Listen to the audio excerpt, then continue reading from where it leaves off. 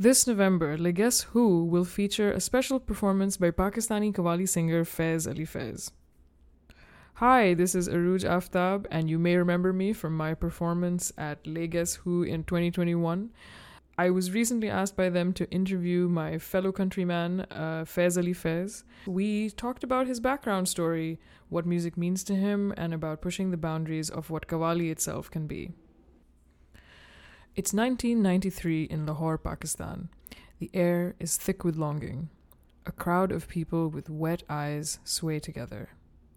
Despite what a cursory glance might have you believe, this is not a moment of mourning, but rather one of tender togetherness. It's a performance that the renowned qawwali singer Faiz Ali Faiz will never forget. He is performing at Data Darbar, the shrine and final resting place of the 11th century Persian Sufi scholar Data Ganj Bakhsh, who is also one of his prominent spiritual guides. He remembers it so fondly because he felt that through his singing, he was able to connect with Data Sahib on an incredibly deep level that was as if the saint was there in the space himself. When he recounts the story to me, he is on the phone from Pakistan and I am in my Brooklyn apartment. He describes a feeling of respect for Data Sahib so profound that it borders on intimidation. Because Faiz Ali Faiz was so moved as a performer and a disciple in that moment, he was able to enchant the crowd too, bringing many of them to tears. The audience's faces are like mirrors, he tells me. The music and words will not affect them if they do not affect me first. A good qawwali performance is a slow build towards all-encompassing transcendence for both the performer and the listener.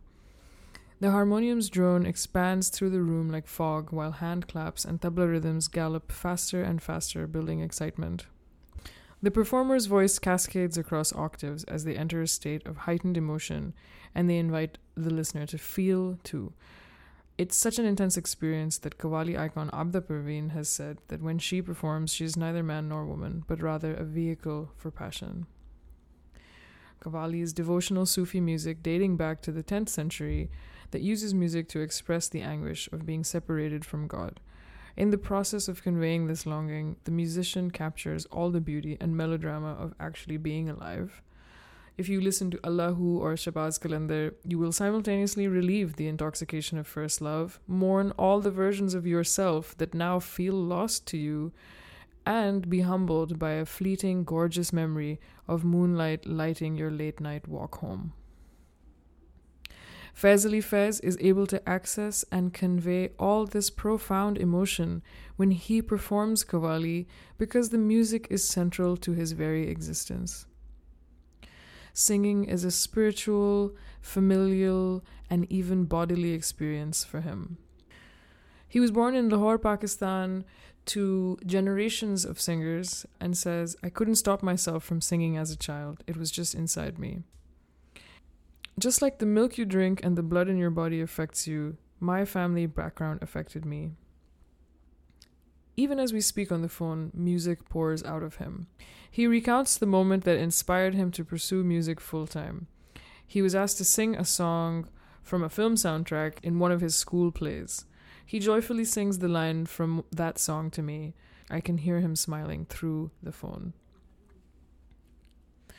After that fateful grade school performance, Faiz Ali Faiz and his grandfather convinced his parents to let him pursue music full-time. It became his whole life. As a teenager, he would keep ghee cans next to his bed and would play them at night as a rhythmic accompaniment to the songs he would sing before sleeping. He grew enamored with the music of Nusrat Fateh Ali Khan, the man credited with bringing qawwali to the global stage through his impressive vocal range, effortless charisma, and electrifying hours-long performances. After hearing Nusrat's performance of Shah Mardan Ali, Faiz Ali Faiz started his own group, which wove together Nusrat's style with the musical knowledge he inherited from his family, as well as his classical music training. It's an approach that's been highly effective. He is widely celebrated as one of Nusrat's primary successors. In fact, when Nusrat fell ill before performing at one of the most well-known Pakistani Sufi gatherings, It was Faiz Ali Faiz who he asked to replace him.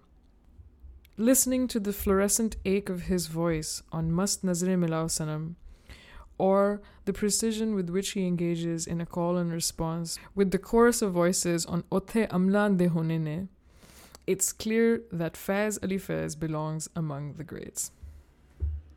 Throughout his career, Faiz Ali Faiz has pushed the boundaries of what qawwali can be.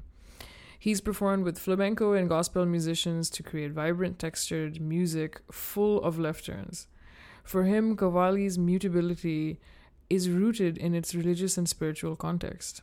Qawwali comes directly from Sufis, and Sufi knowledge comes directly from God, so that's why it can combine with any type of music, he says. Because the source of this music comes from God, it can apply to any tradition. Despite his tremendous success and talent, Faiz Ali Faiz is humble and exceedingly polite as a person. At one point in our conversation, he even pauses the interview to tell me that he's relaxing on the roof and is enjoying answering my questions.